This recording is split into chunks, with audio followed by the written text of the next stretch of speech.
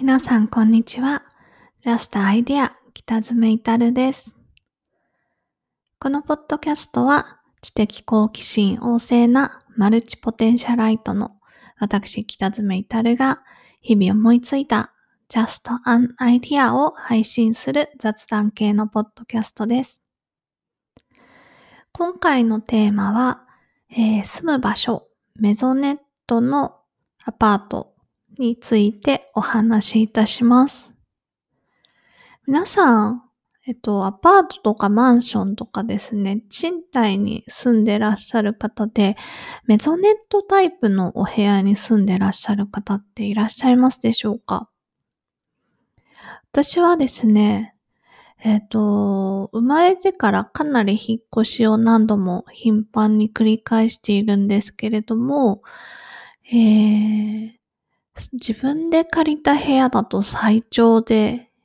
4年とかですかね、が最長ですかね。結構な頻度でお引っ越しをしてるんですね。で、前回からメゾネットタイプのお部屋に住んでいて、すごく、居心地が良くてですね、使い勝手も良かったので、今、昨年の9月にですね、お引っ越しをして新しいお部屋に住んでるんですけど、新しいお部屋もメゾネットタイプにしました。で、しかも今回はですね、3階建てのメゾネットに引っ越しまして住んでおります。で、メゾネットって聞くとですね、不便なんじゃないのって思われることもあるんですけど、いやいやもうメゾネットほんといいよっていうのを今日のポッドキャストでお伝えしたいなと思います。まず、私が今回のですね、昨年の9月っていう、コロナが始まってから、お引っ越しを決意した理由っていうのが、仕事部屋を確保したいっていう理由からでした。で、多くの方がそうだと思うんですけど、今までオフィスで仕事をしていたのが、お家で仕事をしなくてはいけなくなって、お家で仕事するって、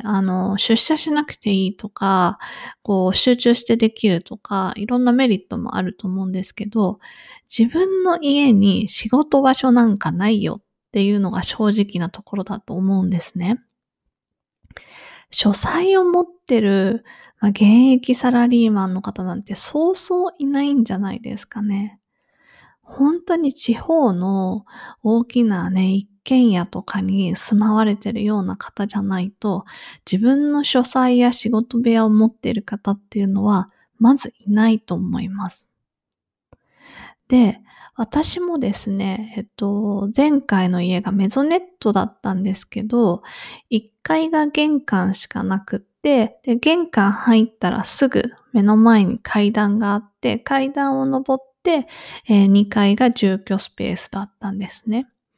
で、ワンルームで、ちょっと広めのワンルームだったので、2人で暮らしていて、2人暮らしする分には全然広さ的には問題なかったんですが、ベッドとローテーブルしかないわけですよね、部屋には。で、仕事用のデスク、チェアなんてものはもちろんありませんでした。で、しかも、お部屋には彼がずっといます。で、どこで仕事しようって思った時に、私が仕事をしてたのは洗面所だったんですね。で、洗面所がたまたまかなり広めの洗面所で、洗面台のボールの横にですね、カウンターみたいな少し広めの台があったので、そこにパソコンを置いて、で、椅子ももちろんないので、折りたたみ式の脚立を広げてですね、脚立の上に座って仕事をしていました。で、最初は、なかなかこう、洗面所だから、一緒に住んでいる彼とも、ドアを閉めてしまえば、全然そういう生活音とかも気にならないし、洗面所のデスクもなかなか快適だなって思っていたんですが、やっぱりね、1ヶ月、2ヶ月って続けていくと、これがかなり大変になってきました。で、ちょっとこのまま仕事を家ですることになったら、これはさすがに辛いぞと思って、引っ越しを決意したんですね。で、さっきドアを閉めれば生活音も気にならないって言いましたけど、やっぱりね、気にならないとは言っても、料理とかされたり、洗い物とかされちゃうと、すごい音響くわけですね。で、そうすると、ウェブ会議なんかやってると、雑音が気になってしまって、会議に集中できないと。そういうような問題もありました。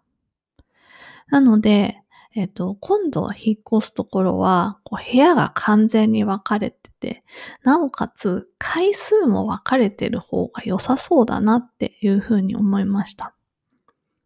で、それで見つけたのが、今住んでる3階建てのメゾネットなんですね。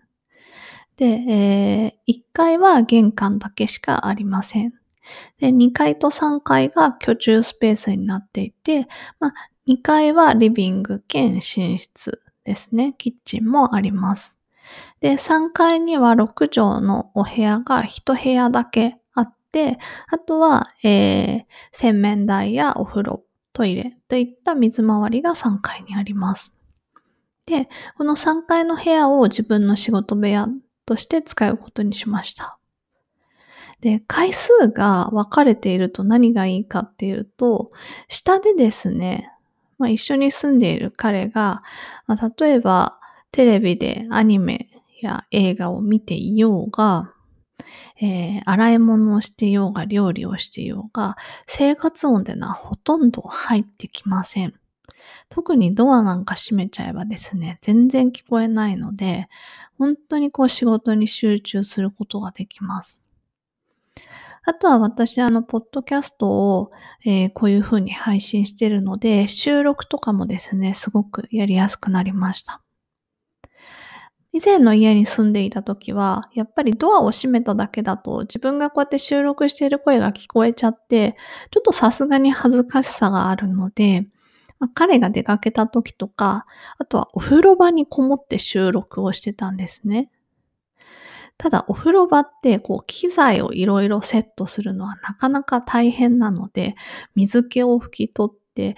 お風呂の蓋を閉めて、そこにパソコンやらマイクやら置いてみたいなことをやってたんですが、電源ももちろん確保できないですし、不便だなぁとずっと思っていました。なので、今回メゾネットに住んで、で、回数が生活空間と分かれていることによって、そういった、雑音や自分の声が相手に聞かれてしまうっていうことを一切気にすることなく、ポッドキャストの収録などができるようになりました。これはすごく大きな変化だと思います。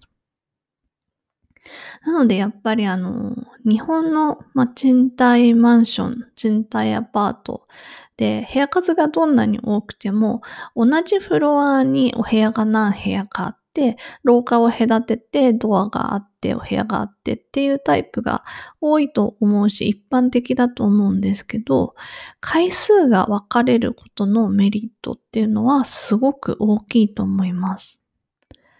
なので、今ですね、私のような、そんなに大きい家が必要ないっていう人向けにでもですね、小さいタイプの、部屋数の少ないタイプのメゾネットっていうのも探すとありますので、特に自宅で仕事をしたり、自宅で趣味のことをしたりとかですね、するような方は、メゾネットのメリットというのはとっても大きいと思います。あともう一つ、私が、今回メゾネットに決めた理由がありまして、それは運動不足の解消です。コロナになってから極端に歩く機会が減ったんですね。コロナになる以前は、私は歩いて会社に出社していたので、電車の駅数で言うと2駅離れていたんですが、だいたい片道25分から30分ぐらいですかね。で、歩いて会社に行ってました。で、往復1時間ぐらい歩くので、1日ですね、8000歩、9000歩ぐらいは、歩数を歩いていました。ところが、コロナになってから、家で仕事するようになるとですね、1日1000歩も歩かないっていう日が本当に増えました。もう歩数計を見るとびっくりします。1週間かけても今まで1日で歩いてた歩数をクリアしないんですね。で、これはちょっとさすがにまずいぞと思いまして、そこで3階建てのメゾネットいいなと思ったのも、メゾネットのタイプのお部屋を借りたもう一つの理由になります。で、やっぱりメゾネット嫌だなって思う方って、階段を上がったり降りたりするのがすごく嫌だって思う方がいると思うんですけど、それってもう今の時代ではメリットなんですよね。家の中でも、上り下りの運動ができるっていうのは、もう少しでも足腰の筋肉を維持するためには、すごく大事なことだと思います。で、それが生活の中に自然に組み込まれるので、例えば、下に降りてご飯食べて、で、トイレ行きたくなったら上に登って、トイレに行って、宅急便が来たら、2階分階段を下がって、配達員さんから荷物を受け取ったりとかですね。普通にただ家の中にいて生活しているだけで、階段の上り下りかなり頻繁にあるので、ある程度足腰の筋肉を維持するのに役に立っています。で、もっと時間があるときは意識的にですね、細々と登ったり降りたりっていうのをやってますね。で、そういうのでもやっぱり今のこのなかなか外で思うように、動けない時代では、すごくメリットがある建物の構造だと思います。はい。というわけで、今日のですね、配信はこの辺で終わりにしたいと思います。北爪いたるの Just a Idea。ご意見ご感想、取り上げてほしいテーマがありましたら、Twitter の DM をお寄せください。